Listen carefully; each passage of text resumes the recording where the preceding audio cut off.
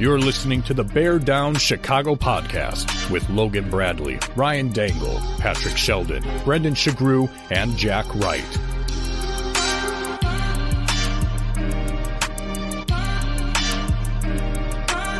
The Bear Down Chicago podcast. Yeah, we're that Bears podcast.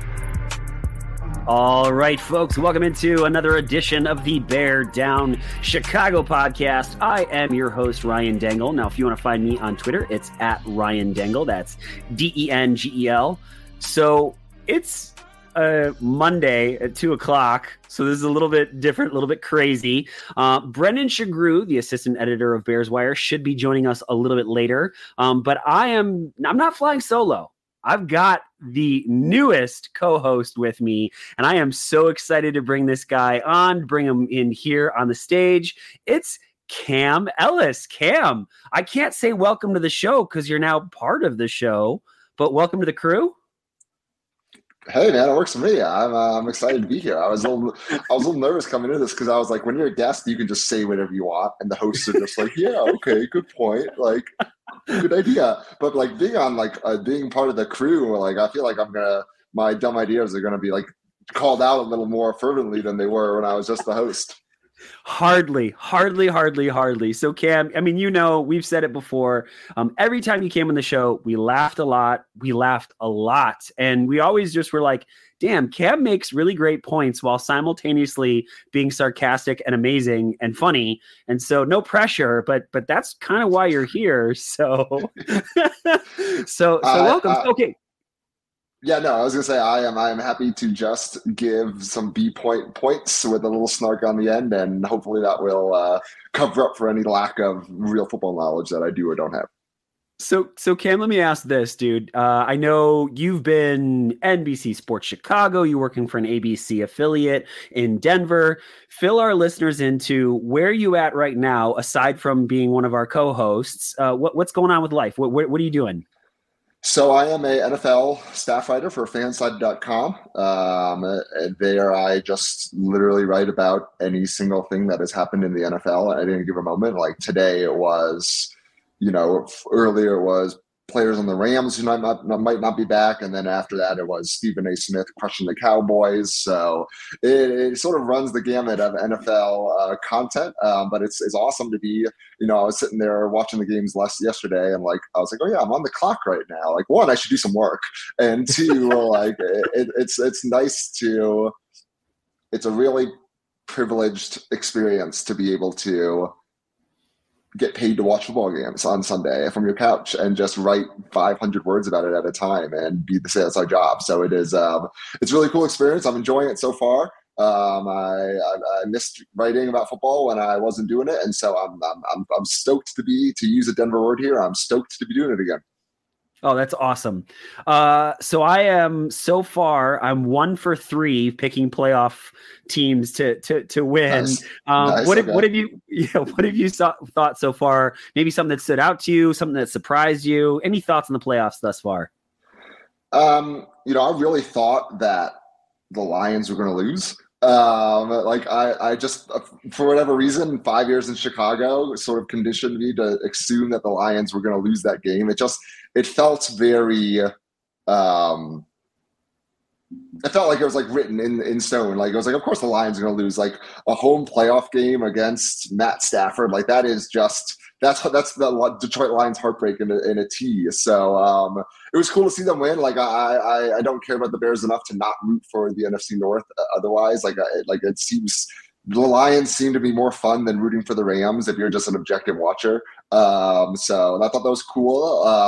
I was ready to bet the mortgage on the Chiefs, and which made total sense. I think everyone on the planet was also exactly there with me. So that was no surprise to me. I don't know. What about you? I thought I was not that interested this week. I watched the games, but it was it was kind of like this is in the background while I do all the dishes that I haven't done in 2 days.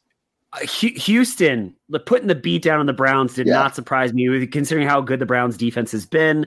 And then the other one was, I knew that the Dallas Cowboys were going to choke. Like, I think everybody knew at some point they were going to choke. It's like, it's one of those things that I never think of Dak Prescott as being a real MVP candidate, because he plays for the choke artists, right? And as soon as they get close to contention, it's not going to happen. But I did not expect the beat down there either, right? Green Bay just looked firing on all cylinders, and much to this dismay of Bears fans, is another good quarterback in Green Bay.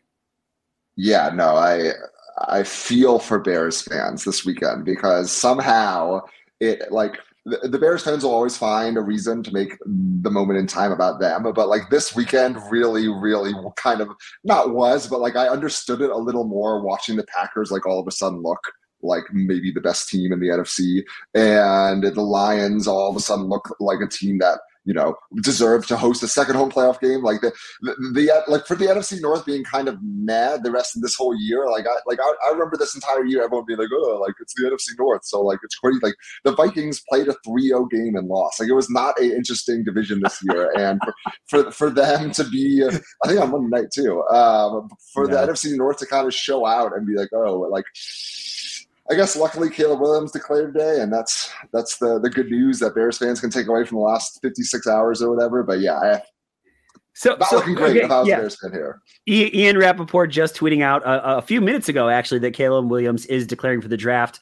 A lot of people thinking, why did he have to wait until the last possible second? So Cam, because it's been a while since we've talked, right? The Justin Fields, keeping him and acquiring more draft capital versus the draft Caleb Williams and stick at 1 and 9. Where do you kind of sit on that debate? It's two thoughts. My first thought is, and I feel like this is going to be a little crazy, so hold on with me. I don't know. I have no idea. I just do not know what they're going to do. And I feel like maybe more people should just say, I don't know what they're going to do, because I don't think anyone knows what they're going to do. And I don't think there are tea leaves to be read. I don't think there's a direction that you can be inferred. I think if the Bears know what they're doing yet, they are doing an excellent job of not telling anyone, because I don't think there's anything out there that says we know what we're going to do. I know that the great 4 QB gate from last week, which was Peak Bears Twitter. It was Peak Bears Twitter being like, here's this one very, I guess, kind of Freudian slip, but not really. And then everyone's like, oh boy, was Russell Wilson back in the picture? So first and foremost, I should say I do not know. I have no idea. Nothing would surprise me at this point, so don't take my word for anything. I just think when you look at, if you just took a yellow legal pad and pro-conned everything, the pros for taking a quarterback in the draft it's a longer list than the cons. And I think, I don't even know if I would make that decision if I was in charge. I am sort of the camp that Justin Fields is good enough. But I don't think you can turn down generational prospects with a quarterback trade that still is going to net you a fair amount of value. They're not selling Fields for 10 cents on the dollar or whatever. It's obviously not going to be last year's overall trade, but I thought I saw a report that said it's second round picks right now and players in theory. So that's a pretty good deal for a guy that has put enough on tape to question whether he is going to be a good NFL quarterback or not. So I think you just have to look at it and go, gosh, Justin Fields meant a lot to Chicago when he was here, and I don't think he is going to be looked poorly upon by any means. But how many times have you heard people say, this is a business, it's not personal, this is a business. And it sucks because Chicago has not had a fun quarterback in the history of the city. And so they finally got one, and it was cool and it was fun, but I can't help but think about how many times I've heard people say, this is a business. And I think when you're a business, you have to make the move that makes the most sense in terms of objectively the parameters around it and the details. And I think when you trade Fields for what you're going to get and you take a QB with the talent level that May or Williams has. I don't know how you turn that down. And it stinks, but I don't know how you turn that down. No, I agree with you. I think it stinks. I think Justin Fields has done everything right except play the quarterback at a position in a way that leaves you with absolutely no doubt in your mind in any way, shape, or form. Like even the Justin Field truthers, I think will have to admit he holds the ball too long. He doesn't always have the right reads, though the flip side is Getsy did not put him in the right situation, did not have enough weapons around him. But then we talk contract, Cam. I think that's something that you're kind of hitting on that I'm really thinking about too, is you bring Caleb Williams and you restart that contract. Though the flip side of that, though, is if you do trade down and acquire more draft capital, now you're looking at your number 1/number 2 receiver, probably, Marvin Harrison Jr., whoever it might be, right? On a rookie deal, maybe a left tackle on a rookie deal, right? So I think there is a financial benefit to either direction, but I think your first point, which is spot on, we don't know. None of us knows. And anyone that says that they know, like they're not being truthful in that whole thing. Yeah, and I think I agree with the idea that if you're not quite as far along on the rebuild as maybe they weren't the worst team and one of the worst teams ever last year, as much as they maybe weren't a really 500 team this year. Like records, I know the expression is you are what your record says you are, but like that's sort of true, but kind of not. Like there's plenty of information in today's day and age that you can use to dispute that. I mean, look at the Vikings last year, right? Like they were at their second, but they won every single one-score game, and they were very clearly not what their record says they were. So I think maybe the Bears in both these last 2 years haven't quite been the team that if you looked in a box score in your local paper that said they were.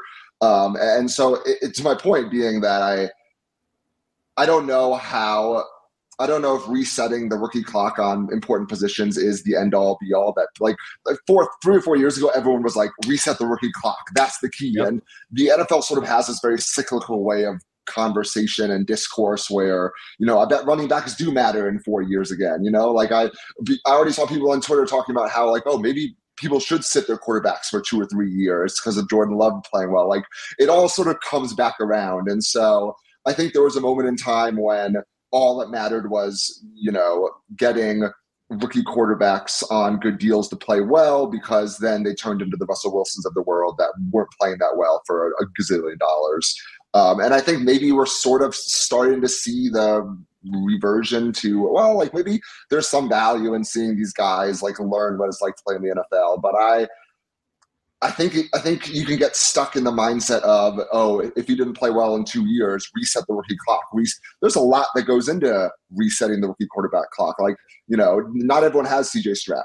Like other rookies are not that good, right? And so if you are taking your most important position and going, oh, it's fine, we'll just have an inexperienced guy for 2 years because the finances work like that, that's a tough sell at a certain point, I think, especially for a team that is worth $7 billion and going to go throw up a new stadium wherever they want. Like it, I'm not sure how convincing of a sell that is for me personally, but yeah, I think you're going to have to pay Justin Fields eventually, and if he hasn't shown that, then you let someone else pay for him, and you buy yourself a little time. But at a certain point, let's hold these teams that have money that doesn't matter. Like we don't need to stop making excuses for them not spending money. Like I am fine with them spending money on not a sure thing if that's what the football people in the room think is a smart decision at a certain point, because otherwise that money just goes into 3 people's pockets, and that doesn't do anything for me and my favorite football team. So like, I guess long story short, like pick a destination, right? Like pick a path and go for it. I think bailing ship after 2 years just because that is the Billy Bean, trendy Twitter way of doing it is not always as smart as it plays on Twitter, if that makes sense. Absolutely, it does. Well, here, really quick, I'm going to bring up Brendan Shagru to the podcast. Folks, he is the assistant editor of Bears Wire. If you want to find Brendan on Twitter, it's at Brendan Shagru. That's Sugrue. Now, Brendan, if you would hold off just for 1 second, I want to ask Cam one more question. We've just been talking a little bit about the Justin Fields situation, Caleb Williams declaring for the draft, as being reported by Ian Rappaport. So, Cam, we have had very contentious conversations about Matt Eberflus, and so I'm genuinely very curious. You know, you've had a chance to really cover the Bears as well as now looking at the entire NFL. Do you think he's the guy? No, I mean, I don't.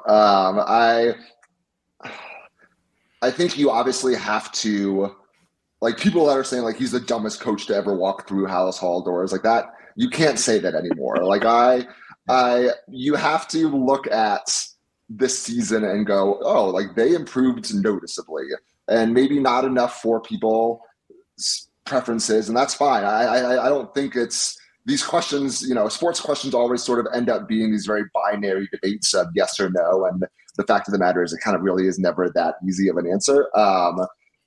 You know, I think you look at the free agent classes of head coaches, I guess, for lack of a better term, this year, and you can go, oh, that's uninspired that they kept Matt Eberflus. But also, like, how many years do every SEO-approved head coach in football become available, right? Like, this is – I don't know if you can really plan for all of this to sort of happen the way it did. And maybe you go, oh, NFL owners should know that, like, a month before the season, Bill Belichick's probably out. Or, like, NFL owners they have enough power to figure out that Jim Harbaugh is probably leaving. Like, there are ways to figure that out that I think the normal NFL fan doesn't necessarily have, or even the normal NFL insider doesn't necessarily have. But I don't know if I don't think it's fair to say, oh, well, like Belichick and Harbaugh are well available, so like why do we keep Eberflus? Like that kind of is, to me, distilling the argument to a pointless position.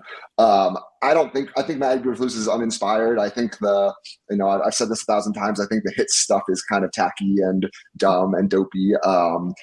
But you can't argue with these players coming out here and talking about how he is not this dope that everyone says he is, and that he's a good guy and they've made progress. So I think you'd be doing a disservice to not listen to what the guys in the locker room are saying, because they're the ones that are like actively affected by the coaches. I know Bears fans want to say that they are, but like the players are the ones actively like losing salary or losing positions or losing jobs based on this guy as a coach. So I think those are the guys you have to listen to first and foremost. Yeah.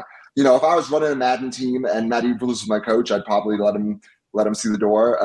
But I don't think he's the disaster that people thought he was 10 weeks ago. I think there's something to be said about all of us learning about patience and time here. I don't know if it is a fully developed argument yet, but I do think there's something to be said about it.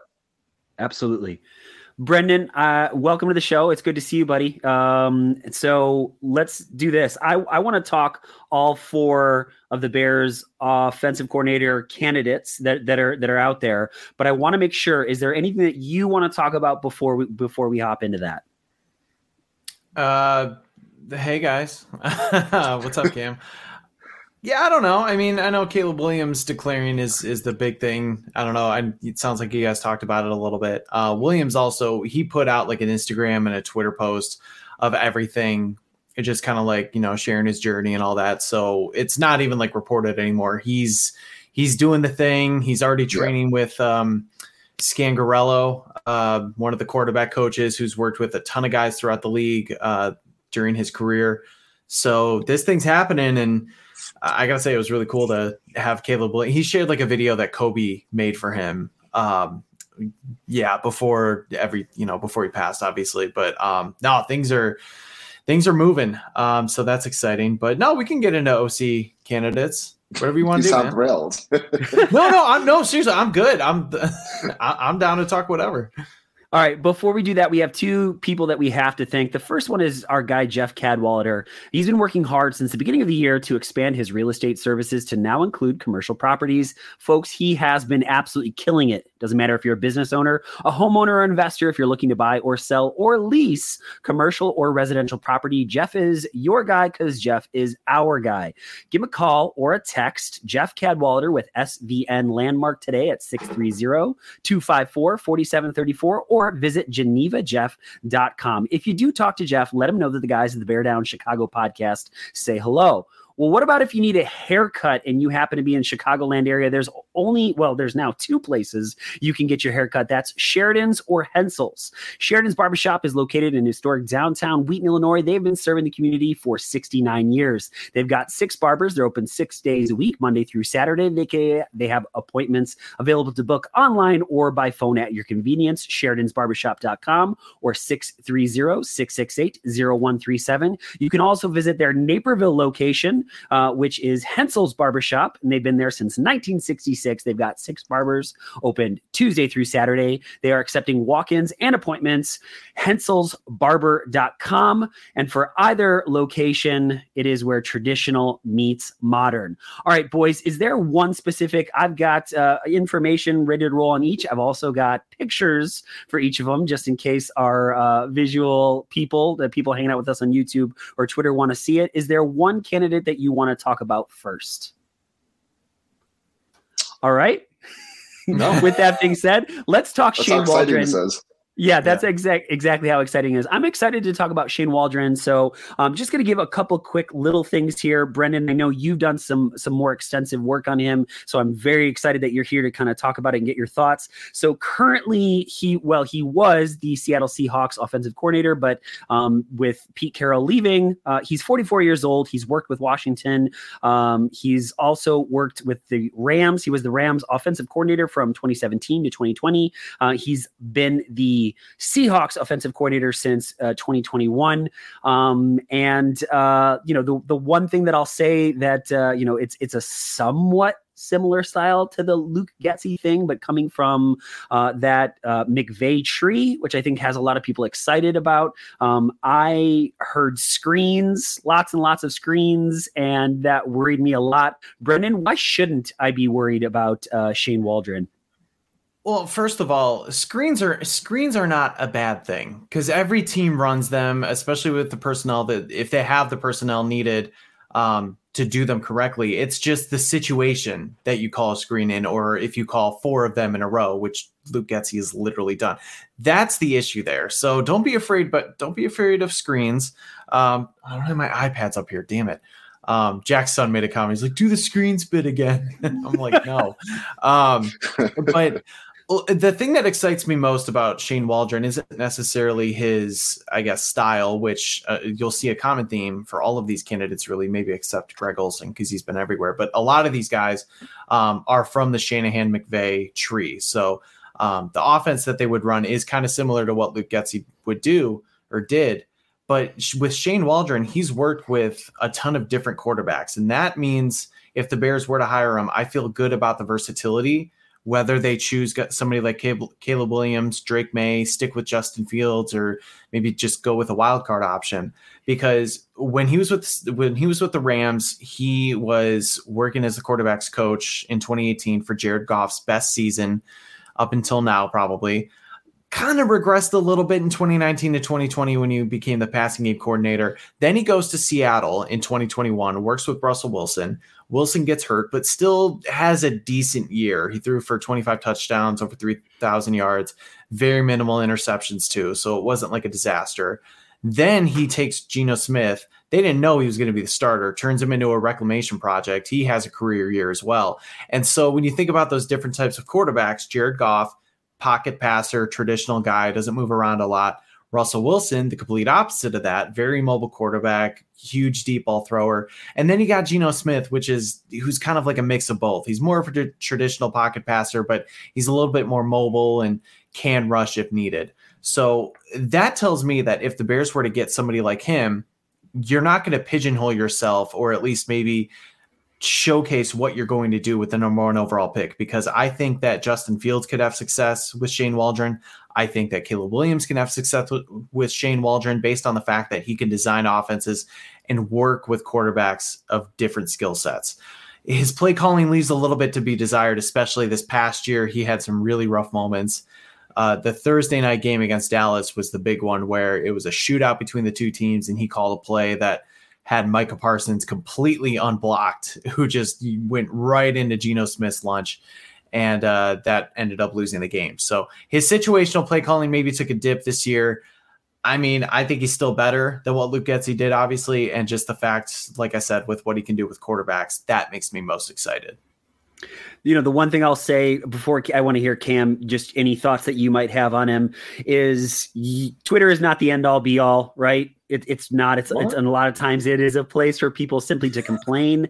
But you look at Seattle Seahawks fans, they were saying almost the exact same thing about Shane Waldron as we were saying about Luke Getsy. And once he was fired, some of the same memes are being shared and things like that. It makes me a little bit nervous, but I definitely love where you're at. Cam, what about you? What are you thinking about this one?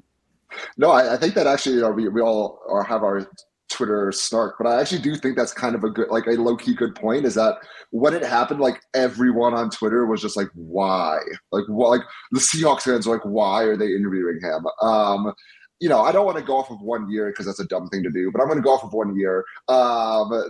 They're league-rise offense, 17th in attempts, 14th in yards, 20th in touchdowns, 13th in interceptions, 11th in net yards per attempt. Like, that's fine, but that's what it is. That's fine. And yeah, like you can have up years and down years, but like if someone objectively said, hey, the offensive coordinator of kind of a mid-level offense is the Bears' go-to guy, like would you be doing backflips? I don't know if I necessarily would. It was interesting when I was, to Brendan's point, I think when I was doing the research for all this, like it was very obvious.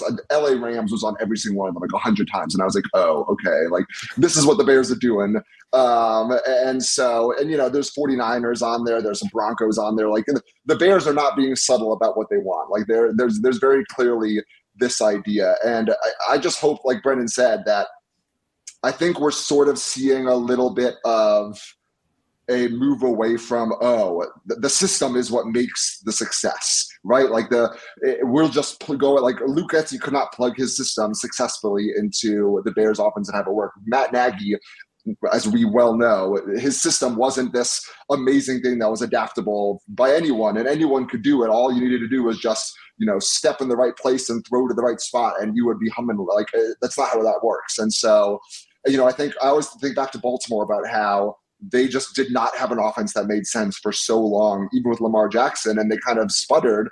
And then John Harbaugh was like, well, I'm going to change because my best asset is this quarterback, and I am going to do what he does best. And so I just hope that the Bears don't go, oh, Sean McVay had a good offense. Like he knows Kyle Shanahan, and Kyle Shanahan was the son of Mike Shanahan. Like that sounds good to me, so let's just do that. Like I hope whoever they bring in, like you look at LaFleur now, I guess, smarter people than me will say, hey, this is not really LaFleur's system. This is a kind of LaFleur doing what he kind of wants to do, but knowing that Jordan Love does this well or whatever it is. So I just hope the Bears go, we respect that this guy learned under this really sharp offensive mind, but if you come in here and just say, hey, we're going to put X player in X spot and it's going to work because that's how I drew it up, that doesn't seem to really work. That's the thing. I think that he can be somebody like that, but there was a little bit of trepidation where we've seen a ton of offensive coordinators who have success in their first season or two, and then they start to tank because the team, the opposing defenses start to figure you out.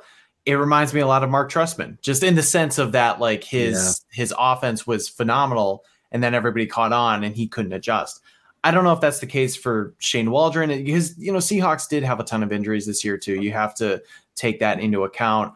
But it's some of the stats, I know Cam, you rattled a ton off. They're very hit or miss because, he was top like 12 or 10 in DVOA for many of those years, but then his scoring offense was shit. They were behind the Bears in scoring offense this year. So if you just looked at that stat, alone, you would say, well, that's not really an upgrade. But you also have to remember, with Matt Eberflus staying and sort of the crop of offensive coordinators out there, I think we talked about this last week, you're not going to get the top of the top guys. You're just not. You want to get an upgrade. This is the bed you made. You kept the coach. You fired the entire offensive staff minus two guys, basically. And now you're saying, okay, we need another guy here to get the most out of either Caleb Williams or Justin Fields or whoever. But knowing that the pressure is on the head coach and this team needs to make even more progress than they did this next year, you're going to be limited. So you kind of have to take what you can get, unfortunately.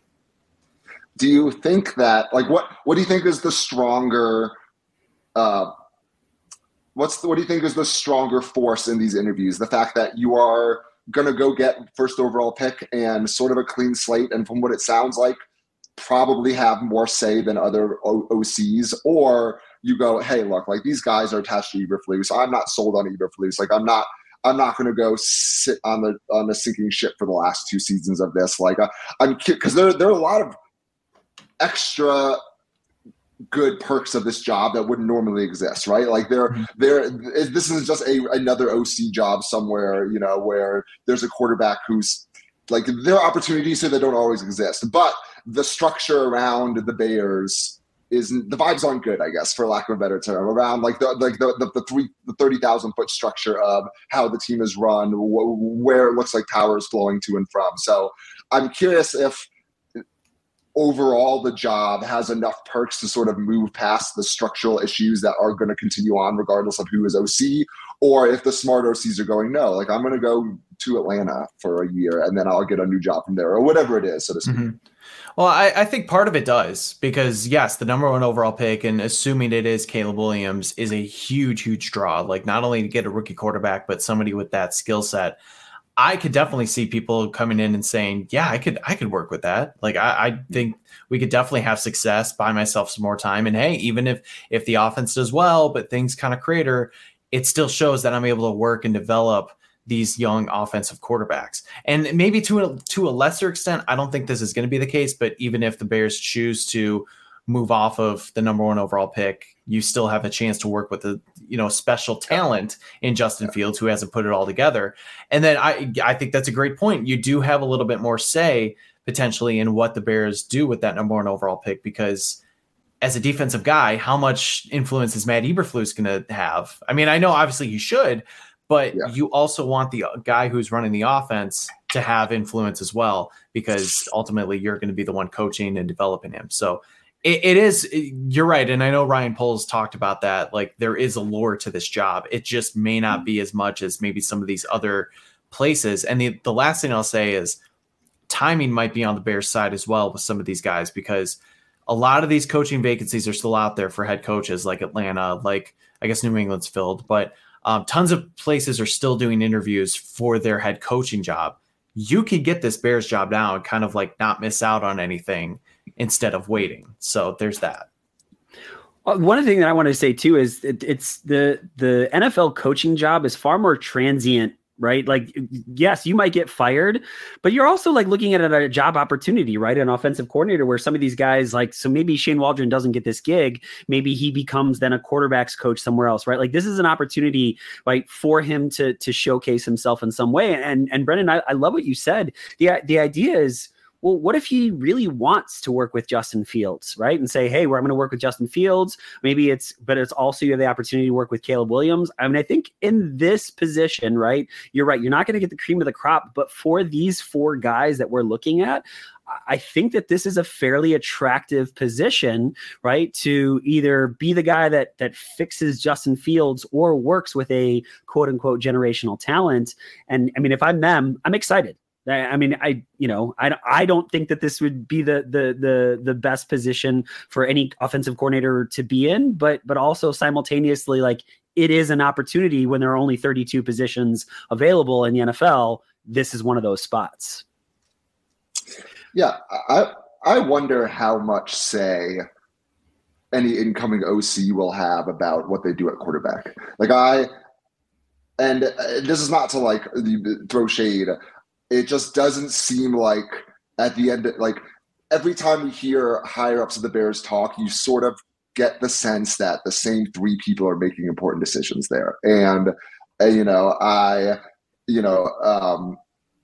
Courtney Cronin's article about, Kevin Warren and McCaskey and Poles and that sort of dynamic was an interesting look at how these things are made. And, they say Kevin Warren doesn't really have any football input, and then he sort of comes out and talks about how he does give football. Like, so there's, and this has existed before Ryan Poles and Kevin Warren were here, in that there were people saying we're not making football decisions that I think we're very clearly making football decisions, for better and for worse. And so I do wonder I do wonder if the Bears don't view the OC position as someone with enough authority to make that sort of level decision in terms of franchise quarterback. And they go, hey, you're going to get Justin Fields, who has plenty of potential, or you're going to get the first overall pick, who is a, once in a decade generational prospect. Like, be happy with either one of them, but you don't really get to say who's who. And so that's the one thing I wonder, is that if OCs are being told whether or not, hey, you're just going to get the guy you get, and let's see how you do with that. Well, no, I think they're going to have. So I don't think they're going to be the deciding factor. Obviously, they right. shouldn't be. But I mean, and we can equate this to like every day. You sit in job interviews. You're maybe not the hiring manager, but like you might sit in with people, have your preference, get to talk with them, and then say, you know what, I really like this person, and here's why I maybe didn't like this person as much.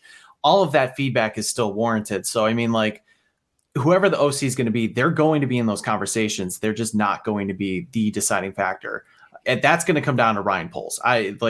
He's the one making the decision. He's the one scouting these guys. So yeah, just to put any like misconception out there, the OC is not picking the quarterback. The OC right. will have say though. Oh, I do think it's interesting though to bring up the Cliff Stein firing. The guy had been with the Bears for 22 years. And so it seemingly to me seems that Kevin Warren is essentially putting his stamp on this organization to say, hey, we need new leadership in some capacity. Did you guys read anything else into that? I mean, so just really quick, senior vice president and general counsel was his official position. Greg Gabriel is very upset. I was gonna say, I saw one very specific thing about what people thought about the Cliff Stein firing, and that was it. Yeah, and I think I'm not gonna say definitively or not, but it's like, Greg Gabriel talks about having sources in Hallis Hall. Kind of seems like that was his source, and he did call him a friend and everything. I thought it was interesting because Cliff Stein, he was the kind of cap guru for many, many years throughout the Jerry Angelo years and Phil Emery years. Then when Ryan Pace took over, he kind of like got put in a different position where Joey Lane came in to structure all the contracts. Kind of funny how you get all those void years and, kicking the can down the road when Joey Lane takes over, but whatever, totally coincidence, right? But then when Ryan Poles takes over last year or 2 years ago, I guess at this point, Cliff Stein comes back into that role to kind of organize the cap structure. And now I don't really know why Kevin Warren's making a change there. Granted, nothing's really gone well with the Bears in the last 25 years anyway. So I guess anything's on the table, but it just seemed like Cliff Stein was really good at his job. But yeah, that was kind of the biggest thing, is like, he seemingly was like a lifer for that team, and nobody took it harder than our dear friend Greg Gabriel.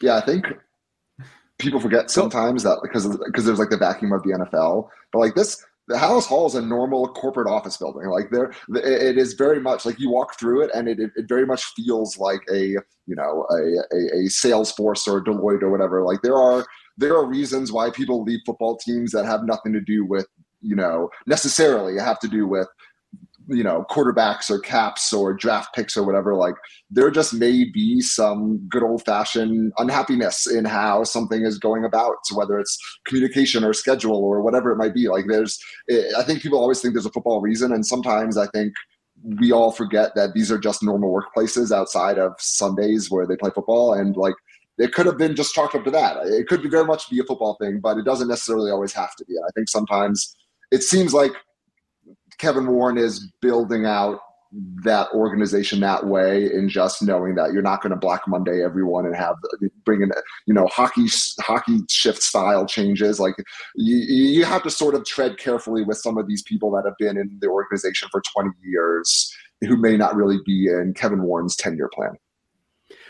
Let's hit the next coach. I think I want to stick with the Seahawks organization, Greg Olsen. So just throwing him up here for all of you folks that are watching with us. Probably not the best picture of Greg, but it is what it is. Greg Olsen, 60 years old. He's been around the league. We'll just say that he's been with, I want to say it's 7 different NFL teams at one point. Worked with the Rams in 2022. Has been the, like I said, Seahawks quarterback coach. He was the Chicago Bears quarterback coach in 2003, working very famously with Rex Grossman.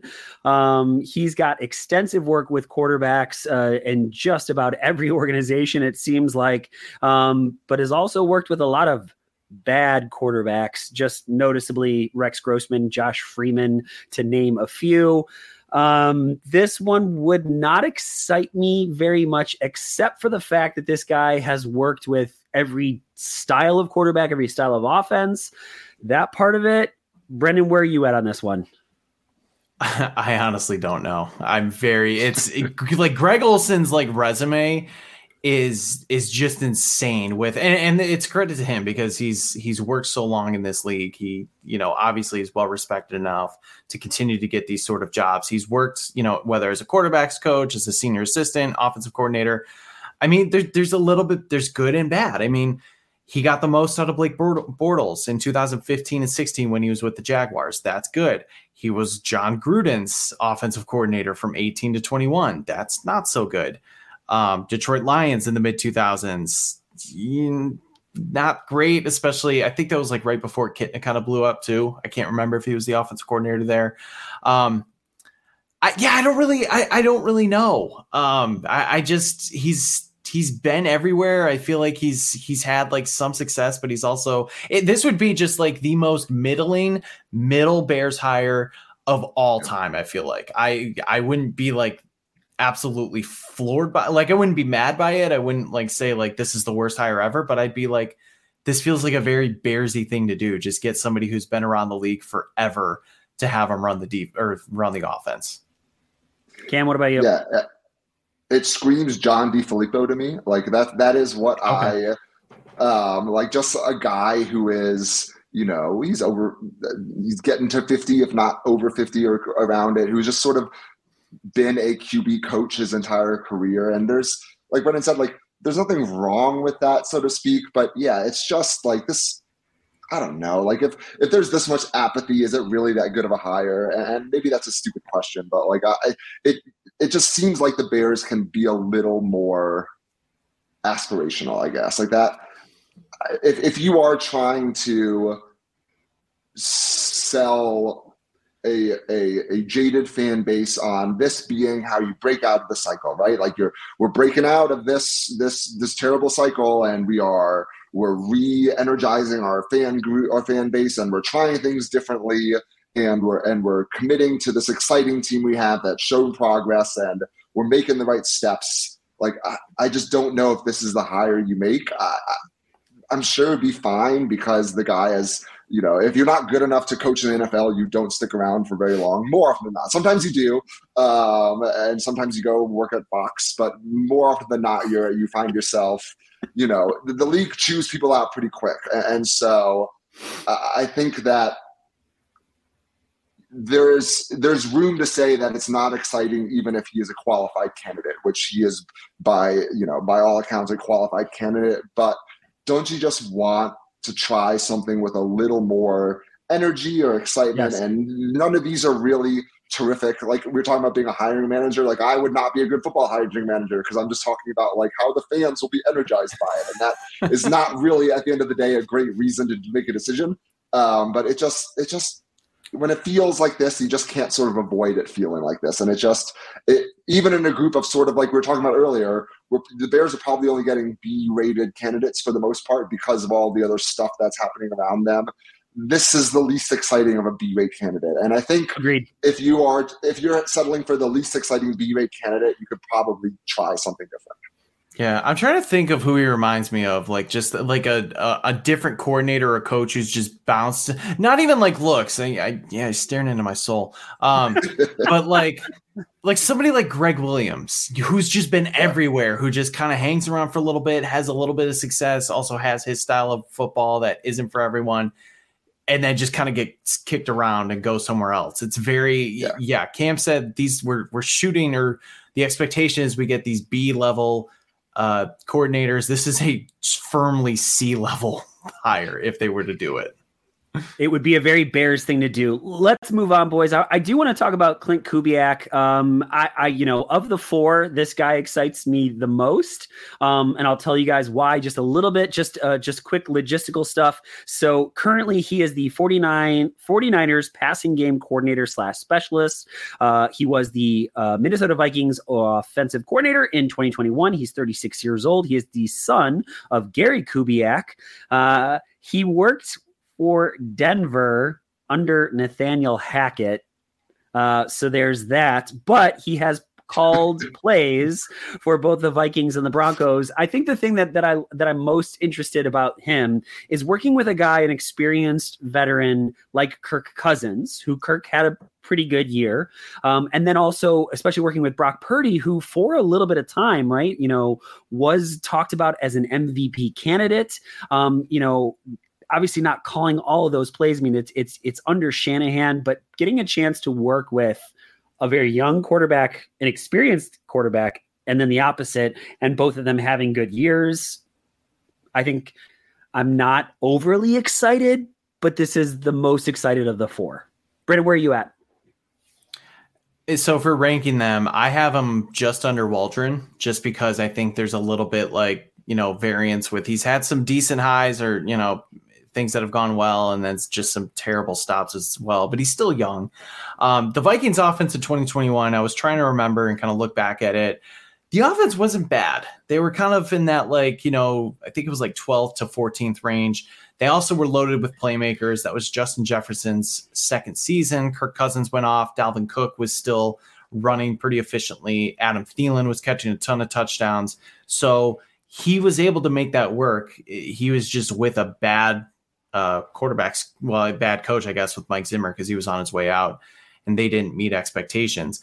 The Broncos stench is tough.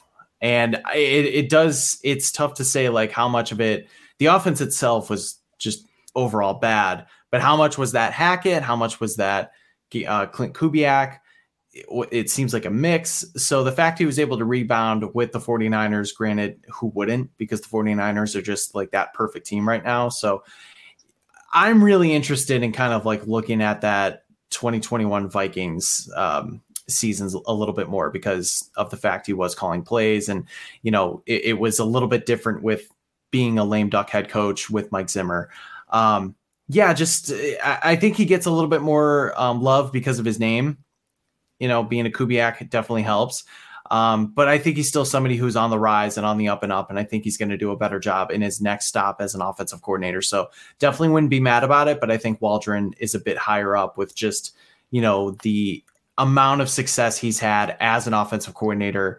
And he's had a little bit fewer lows, I guess, than Kubiak. Cam? Yeah, nepotism hires always kind of make my skin crawl. And I know that's how it goes in the NFL, but I can't get around it. It's a pet peeve of mine and everyone else on the planet. So in that sense, it sort of rubs me the wrong way. But, like Brendan said, there's plenty there. I think, to speak very broadly, I am a little more on board with the safety net of a Shanahan system in a rookie QB versus even a McVay. I know they sort of come from the same tree at the end of the day, but I think Shanahan's historically is way more comfortable with quarterbacks than even McVay's is now. McVay's has become a little more not diluted, but has changed enough to a point where I don't think anyone would say, oh, this is a traditional Shanahan system anymore, versus there's still, when your last name is Shanahan, you're still going to run the tried and true family and the rules there. So in that sense, I think there would be a little more of a safety net for bad quarterback play if someone coming from San Francisco more so than LA.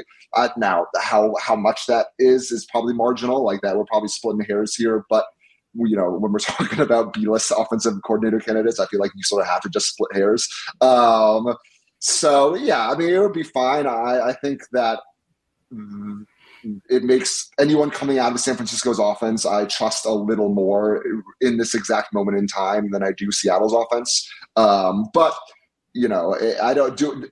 Can you look here and say, oh, Kubiak, there's a specific reason why Kubiak is going to be better than Waldron or Olsen or whatever. No, like no one really knows. It's a preference thing, and my personal preference is the closer you can get to Shanahan, the better right now for where the Bears are specifically. But like, if in 2 years Waldron is just lighting up with the Bears, it's not going to be like, thank God they didn't get Kubiak. Like that would have been a disaster, because I don't think it makes that much of a difference ultimately. But I'll take it. Like it could be John DeFilippo, like we said. So like at least it's not that. God, I just remember like that 2018 coaching cycle. I think that might have been.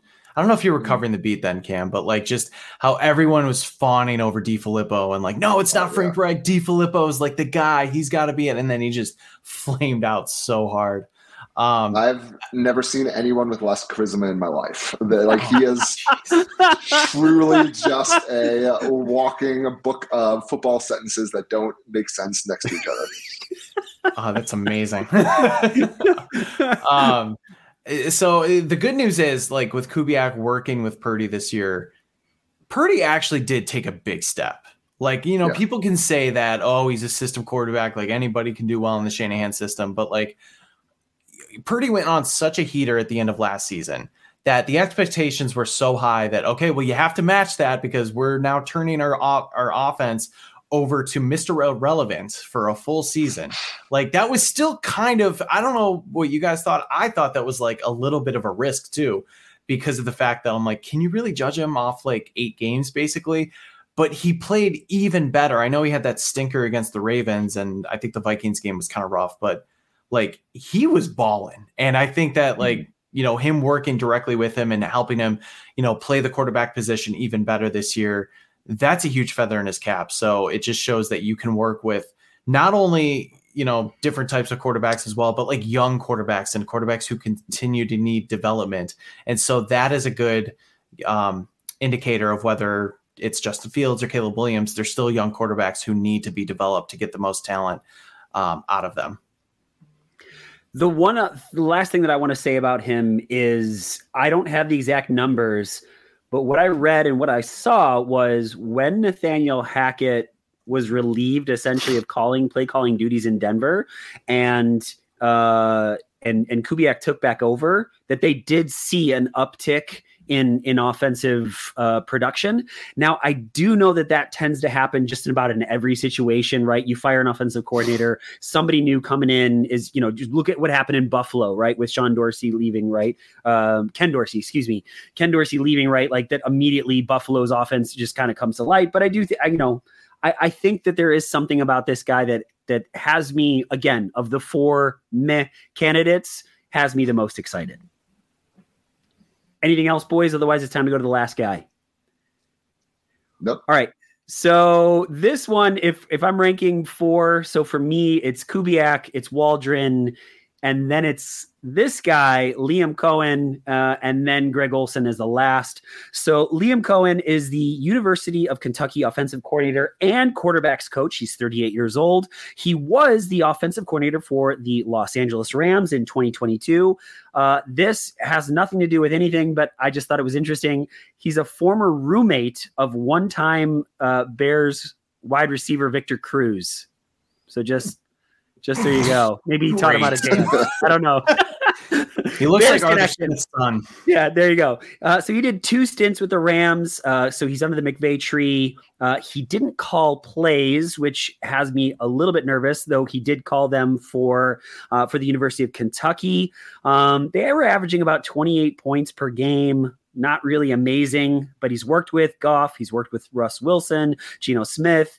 All of them seem to have fairly good years. So, I'm okay. Wait, I'm sorry. That last one, I was wrong about that. I was reading stuff off of Shane Waldron. I apologize for that. So he's worked with McVay. Doesn't really inspire much in me. Brendan, Cam, what do you guys think? The biggest thing that Cohen has going for him is that he was the one to get the most out of Will Levis going into his first season in Kentucky. So 2021, Cohen was with Kentucky. That was Levis's first year when he transferred. He had a great season that kind of put him on the map. Then he goes back to the Rams as their offensive coordinator. And this one's also kind of tough because is it his fault? Is it the injuries? Stafford gets hurt. They had no offensive line. They had the worst yards per game of any team in 2022. We all know how badly the Rams cratered then. And it just kind of feels like it wasn't necessarily his fault, but he was also kind of part of that for the ride. Then he goes back to Kentucky. Will Levis isn't there anymore. I don't have the quarterback's name in front of me. He had a decent season in his first year as a starter. Kentucky didn't do as well as they did back in 2021 when Cohen was there initially. So he's had success there. You're right. He wasn't necessarily like calling plays unless it was at the college level. And I don't know. I'm a little leery about putting a college offensive coordinator into the NFL, especially for his first year or first main year calling plays, I guess. I know he's been, working with McVay and everything. He could put in his resume that he helped develop Will Levis for that 1 year. Would have been nice to kind of see him do it a second year before he went into the draft. But he's a distant third for me. I still think Kubiak and Waldron should be ahead of him. There's a little too much uncertainty. Sounds like the Bears really like him though. So maybe he's at the top of their list. I wouldn't be mad about it, but I'm just a little nervous, I guess, if that makes sense, just with like the collegiate, how well that's going to translate over to the NFL. Yeah, I agree. Like, I think there's plenty of fair skepticism about college coaching and pros and vice versa. I think you want someone who is a little more seasoned, and it just like in its own vacuum, it's kind of weird that he just bounced from Kentucky to LA back and forth for like 5 years. I'm not saying anything like nefarious about it, but it's just, I feel like even looking at most people's resumes, you don't see just like back and forth and back and forth and back and forth multiple times over a half decade. If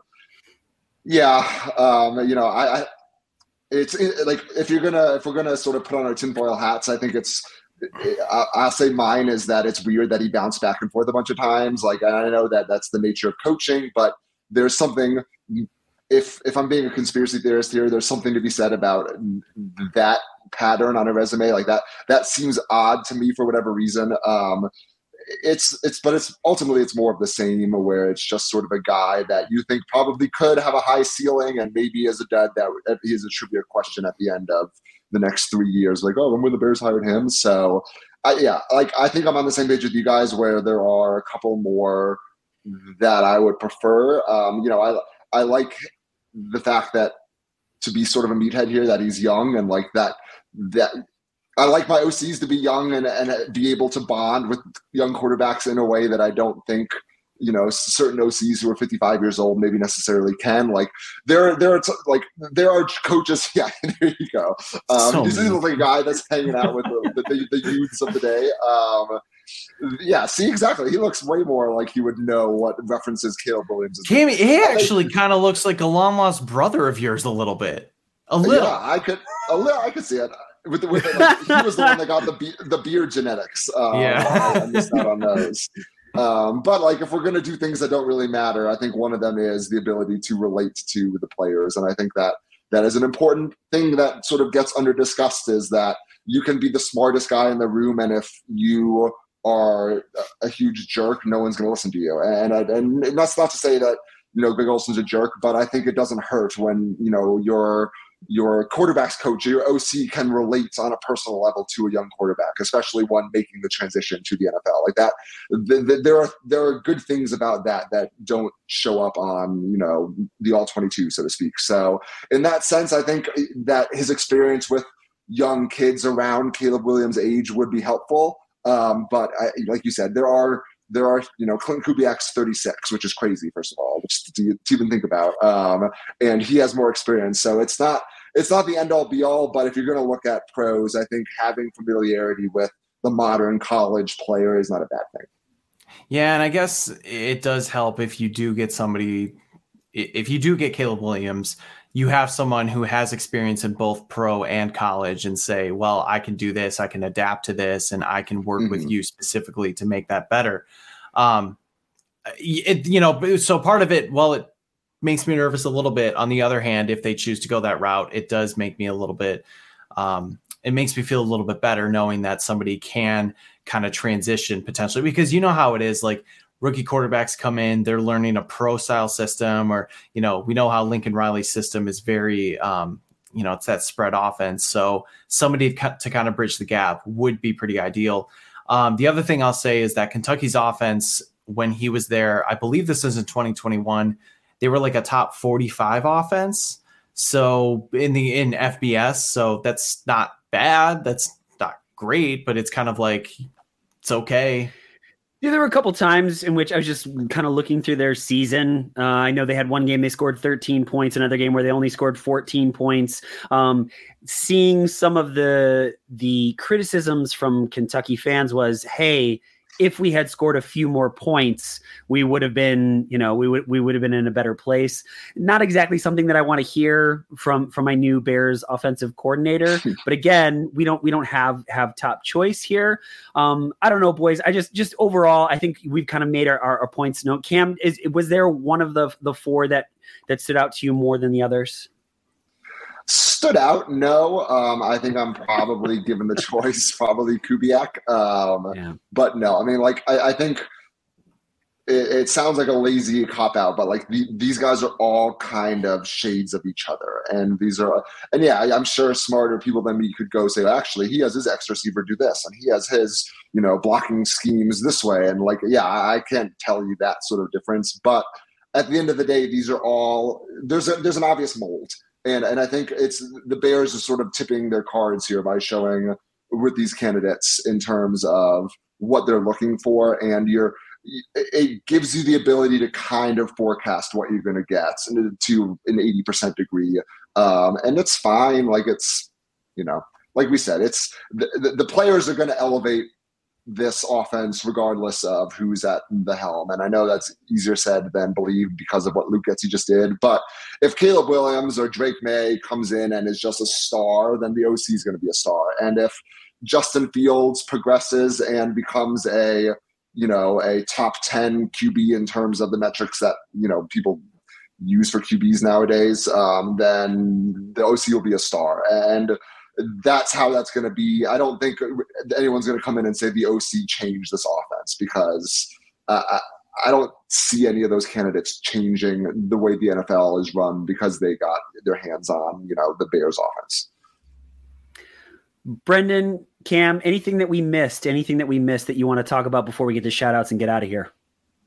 How about the Packers and Lions just, going to the divisional round? NFC North, baby. So the Bears, bad, but so the Bears now hold the distinction of the longest drought of a playoff victory in the entire NFC North.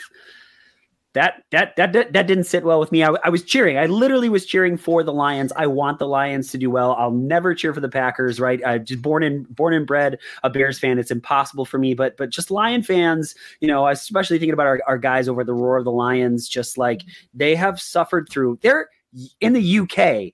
So like they're not even born into that, right? And they've been suffering for forever, and so to have them get a win was cool. But I'm excited to hopefully watch the Packers get steamroll by the 49ers. Hopefully, because man, did they look good against the Cowboys? Cowboys just weren't prepared for that at all. At all. Yeah. That take the North quote is just. It is just, I think about it all the time, and it is, I don't even blame Poles for saying it. Like, I honestly don't. Like, everyone's like, oh, you should have said that. Like, no, of course he should have said that. Like, that's what you want your GM to come out and say. But like, boy, oh boy, is that aging in a very specific way. Yeah, but I mean, Cam, I watched, like, if you watch it back, and I give Ryan Poles a ton of credit because I think he's grown in his confidence so much. But when he said that, and he's just like, last thing, we're going to take the North and never get it back. Like, he's like, yeah, I believe what I'm saying. Yeah. Right? Do you guys? Like, it was very just, I don't know. Like, you could tell it just felt like in that moment, he felt like he was out over his skis. And I'm just like, yeah, I just shouldn't have said that because it didn't even come out great. But he's gotten a lot better since then. there was definitely a note from the marketing head of the Bears being like, remember to say, take the North and never give it back at the end. And he was like, reading it, he's like, oh, shoot, I have to say this. Like, and we're going to take the North and never give it back. And I think, like, he probably walked off the stage and was just like, he just sat with it and was like, I am going to regret that so hard. Yeah, it's you got an uphill battle, dude. I mean, just Matt LaFleur, I hate how good when he was hired, it was like the Titans offensive coordinator. You really, that guy? Like, why? And now just going, oh, because Green Bay is a functional organization that knows what they're doing and saw in him a really good coach that was going to make the best out of his players. And it just hurts your heart, you know, knowing how good they are. Gugh. Yeah. All right, boys, it's time to get out of here. This has been a fun episode. So let's get to shout outs. Brendan, Cam, do you guys have any shout outs to give before we get out of here? I don't have any on Twitter. I wasn't prepared. I apologize. But my one goes out to my friend Lauren and her entire family. Her father passed away a couple weeks ago. Well, actually a week and a half ago, right after I think the last game. So sorry, backtrack. He was a huge Lions fan, huge Lions fan. And one of the last games he saw was when they won the division title. He was, really happy about it. Lauren shared like a photo with me of, he had this like back scratcher with a Lions football that he would celebrate with. And it was kind of at the point where, the time was coming, unfortunately. So I'm just, obviously just devastated for her family, but I'm also really happy for them because they all came together and were able to celebrate the Lions victory in his honor. And I think that was just really special. And so as soon as like that happened, I'm like, I got to root for the Lions now. Cause like, got to do it for my friends and just super it's a terrible, situation, but some happiness came out of it with that victory yesterday. So I'm really happy for them. That's awesome. Cam, what about you? We're going to ask you on a regular basis. Since just a quick programming note, so everyone knows, Cam will not be with us for every episode, but you're kind of our bench guy, right? You're going to be with us on a somewhat regular basis, and so we're thrilled about that. So every time you are here, we're going to ask you any shout outs that you'd like to give. Yeah, I'm going to be that guy that, when you turn on a baseball game and you see the lineup, you're like, oh, he's playing second base. Like, I don't need to watch this tonight. Like, I'm when Eloy doesn't play, I'm his backup. I definitely will have some real shout outs at some point. But today, I think my shout outs are to you guys for having me on here and letting me into what you guys have going here. Like, I don't talk sports outside of my professional life very often. Like, I don't sit around and like at bars and talk sports and people. So I don't actually, weirdly enough, for being in sports, I don't have a lot of that in my day-to-day conversation. So it's fun to just sit down and chat football with some buddies for an hour and 7 minutes here. And so shout out to you both and shout out to everyone associated with the Bear Down podcast that I'm forgetting. You guys have been nothing but great and hospitable. And, I'm happy to be here and I'm stoked to sort of see where this goes. That's awesome. Well, Cam, we are very, very excited to have you at the Bear Down Chicago podcast. I just want to do a quick one. Shout out to JJ Stankovitz, who is a mutual friend of ours. And just JJ's an absolutely wonderful guy. And he and I were just talking about how excited we are that you are going to be part of this whole thing. And so that's really cool. I want to give a shout out to Cam for joining the crew. So that part is awesome. I want to give another shout out to my friends at Roar of the Lions. Truly, guys, I am actually happy for you. We'll go back to talking shit a little bit later on, but for right now, just enjoy it. You guys deserve it very, very much so. And the last one goes out to Ant at the Irish Bears show, is a friend of the pod, very, very good friend of mine, and just going through a pretty difficult time. And I'm not going to share any details because it's not mine to share. But just so you know that he needs some love and support right now. So Ant, we are sending it your way. For all of us here at the Bear Down Chicago podcast, thank you so much. You can hit like, you can hit subscribe, you can share with a friend, anything, hit us with a 5-star review that can help to widen our audience. We would appreciate it greatly. We know you guys can get your Bears content anywhere, and you have chosen to hang out with us, and that does not get lost on us. We are very, very thankful for all of you. So for Cam Ellis, Brendan Shagrew, Logan Bradley, Jack Wright, and Patrick Sheldon, I am Ryan Dangle, folks. Thank you so very much. And as always, Bear Down, Chicago.